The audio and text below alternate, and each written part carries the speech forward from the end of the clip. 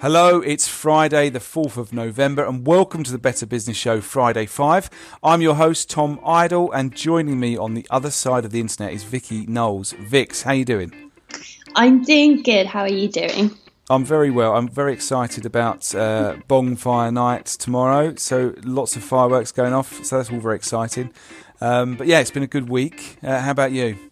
Yeah, it's been pretty good. It's been pretty good. I was going to say about Bonfire Night. There seems to be like loads of schools doing it at like the same time on tonight, and you're like, which one do you go to? And well, yeah, but why are they doing it? Why are they doing it tonight and not tomorrow night? Well, there's a bit of both really. But I mean, where I live, there's two schools doing it at the same time, same price. Right. Like competing with each other. Yeah, for your buck. Okay, well, enjoy whatever one you end up going to. I should say I'm sorry that we didn't have a show last Friday, did we? I was a bit of a mess. I was very ill last week, so fighting the bug that's been doing the rounds. So sorry we didn't have a show last week. But for also, and I often say this on the Friday 5, if you haven't checked out the main show, and this is the first episode of the Better Business Show that you've stumbled across, this is not our main show. Go check out the main show that comes out on a Monday. That's when we do our proper storytelling. So this is our digest of news show that we push out on a Friday. So have a look at the website, betterbusiness.show, and you'll look at all of our past episodes there. So Vix, we're going to give our lovely listeners our top 5 stories from the past week, the happenings and events and goings on in the world of better business we think they should be aware of. So this week we are talking about the Paris Agreement, which has finally come into force. We're talking about the fitness gear made from used coffee grounds. We're talking about Tesla and its new solar roof tiles. We're talking about Krispy Kreme giving free donuts out to people in America to get them out to vote. And we're talking about millennials, those pesky youngsters that will soon make up 50% of our global workforce. So, Vix, you ready? Should we do this? Let's do it. Okay, so number 5 this week. So midnight struck last night and the Paris Agreement finally entered into force, heralding what people are saying is a new era of international cooperation in the fight against climate change. So it's a treaty which required at least 55 countries representing at least 55% of all global emissions to actually ratify the deal before it could officially enter into force. And that took effect at midnight last night, 30 days after the threshold for triggering the agreement was actually reached. So in practical terms, then little will change immediately as the treaty is designed to take over from its predecessor, which is obviously the Kyoto Protocol. But that won't happen until 2020. But its entry into force is hugely symbolic of the hard-won global consensus around climate action, which was really sort of united lots of countries around the world. Patricia Espinosa, the UN's climate chief, hailed the event as the day that countries of the world shut the door on inevitable climate disaster and set off with determination towards a sustainable future. So she described the agreement as undoubtedly a turning point in the history of common human endeavour. So there was some analysis that was released yesterday that confirms the national climate pledges that have been submitted so far will not go far enough to meet the goal of keeping the planet to within a 2-degree warming. But obviously in the agreement there is mechanisms designed to kind of ratchet up the ambition over time to ensure that those dangerous levels of warming are actually averted. So there's still a bit of a way to go in terms of this. We've got COP22 kicking off on Monday in Marrakesh. So there'll be loads more talk around climate change. So hopefully we can just keep the momentum going. That is so exciting, isn't it? It really is. Yeah, it's finally happening. Yeah. Definitely. So, okay, at number 4, what you might wonder what happens to the coffee grounds after you've enjoyed your daily cappuccino. So it usually goes in the compost, or it can kit you out for your next run.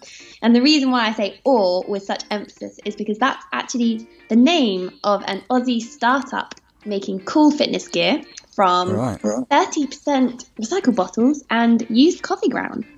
So they've got a campaign on Kickstarter, and it says that the perks of using coffee grounds in the fabric includes permanent odor control, boosted sun protection and faster drying time. The clothes they've made are also abrasion resistant for longer wear life and eco-friendly to manufacture. So apparently each jersey incorporates around 5 plastic bottles. And then for every kilogram of recycled polyester made, it saves the equivalent of 1.7 litres of petrol. But it seems to be taking off because it's already raised 10,000 Australian dollars towards its target of $35,000. So, yeah, I mean, there's a lot of innovations around coffee grounds. There's like coffee flour and stuff. So it's another really cool innovation to make good use of it. Brilliant. And it also reminds me that Monday's show on the Better Business Show is with a company called Green Sportswear. So very similar in terms of their approach to designing products in a completely different way. So, yeah, do look out for that coming on Monday. Great. Cheers, Vic. So number 3 this week, Tesla. So last weekend, the chief exec of Tesla, Elon Musk, unveiled the company's much anticipated solar roof tiles, which are going to be available from next summer. Musk revealed the solar roof tiles at Universal Studios in Los Angeles, and while little detail was given in regards to price and performance, he did claim that the glass tiles were introduced to be more attractive to consumers looking to add solar technology to their homes.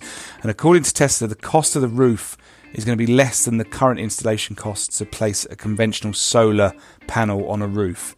Reportedly, the tile, available in an array of colours, have a 2% less on efficiency compared to traditional panels, although Tesla is working to boost the performance. So cheaper, but not necessarily as efficient. But they do look smart. There's been lots of great pictures that Tesla have put out. And also they can be used to incorporate heating elements. So think about things like the rear defrosters that you get on cars. So this technology could certainly be used in a number of Tesla's modern or new models of its sports cars. But Musk warned that the commercialization of this business would be unwieldy, is what he said, if Tesla hadn't successfully combined with sister company SolarCity by then. And there's a vote on the acquisition of that struggling solar company that Tesla's trying to pick up, that's due to take place a bit later this month.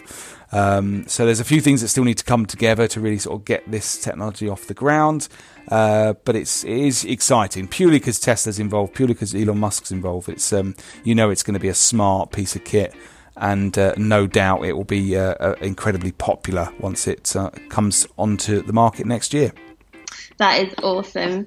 Okay, number 2, you sort of said it really at the beginning, but for the American listeners, if you did need that extra incentive to vote on Tuesday, you can rock up to Krispy Kreme and get a free donut, so long as you're wearing a sticker indicating that you voted.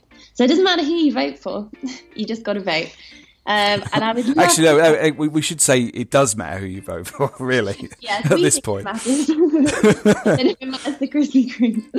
Or maybe it's kind of like the people who aren't going to vote because they think it's a bit of a lost cause. They are the ones that need to vote. I don't know. But I would love if there was a way that you could work out what difference that would make, like how many people are voting to get a free donut. I'd just love to know that. Yeah. But yeah, it's interesting how, just that small kind of gesture, it's like how businesses can use their influence to kind of get involved in politics and, make a difference in a way.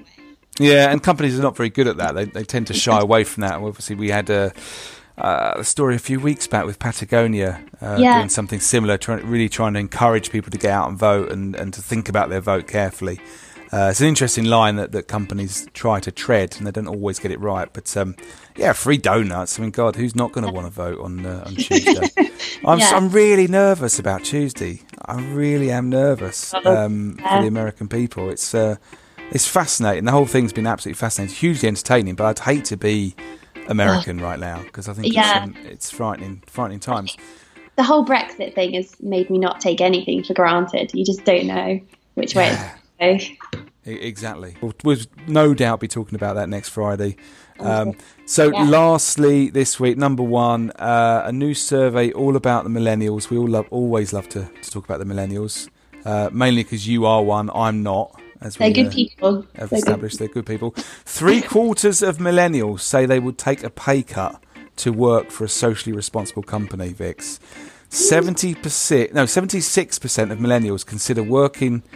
76% of millennials consider a company's social and environmental commitments when deciding where to work, and nearly 2/3 won't take a job if a potential employer doesn't have a strong CSR practice or commitment, according to the 2016 Cone Communications Millennial Employee Engagement Survey, which they do every year.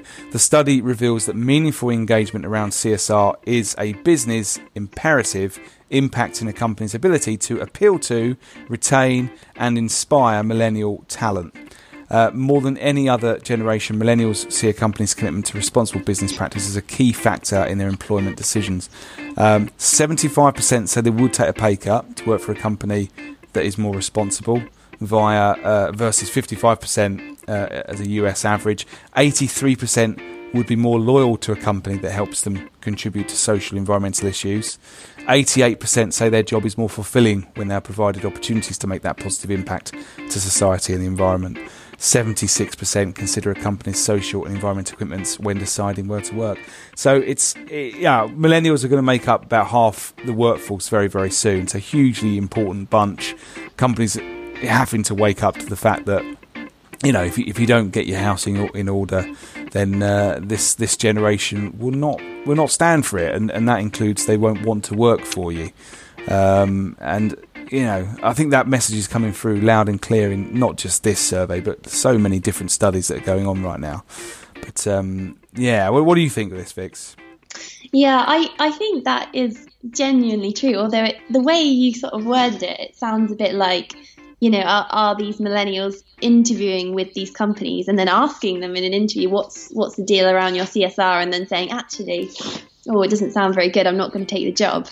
Or are they not applying, or, are they just not looking, when they're job searching, are they like, okay, that's not good enough, I'll do something else, or leaving after 2 years and taking a pay cut to work at like a little charity or a socially minded company. Yeah. It's difficult. It's difficult to know whether the interest or awareness or insight or knowledge around sustainability issues is stronger now with this generation. And I think, arguably it probably is. But I think the other important thing is that people have so much more information about companies now than they did, 10, 15, 20 years ago. You can just find out so much about a company that you're going to potentially be working for.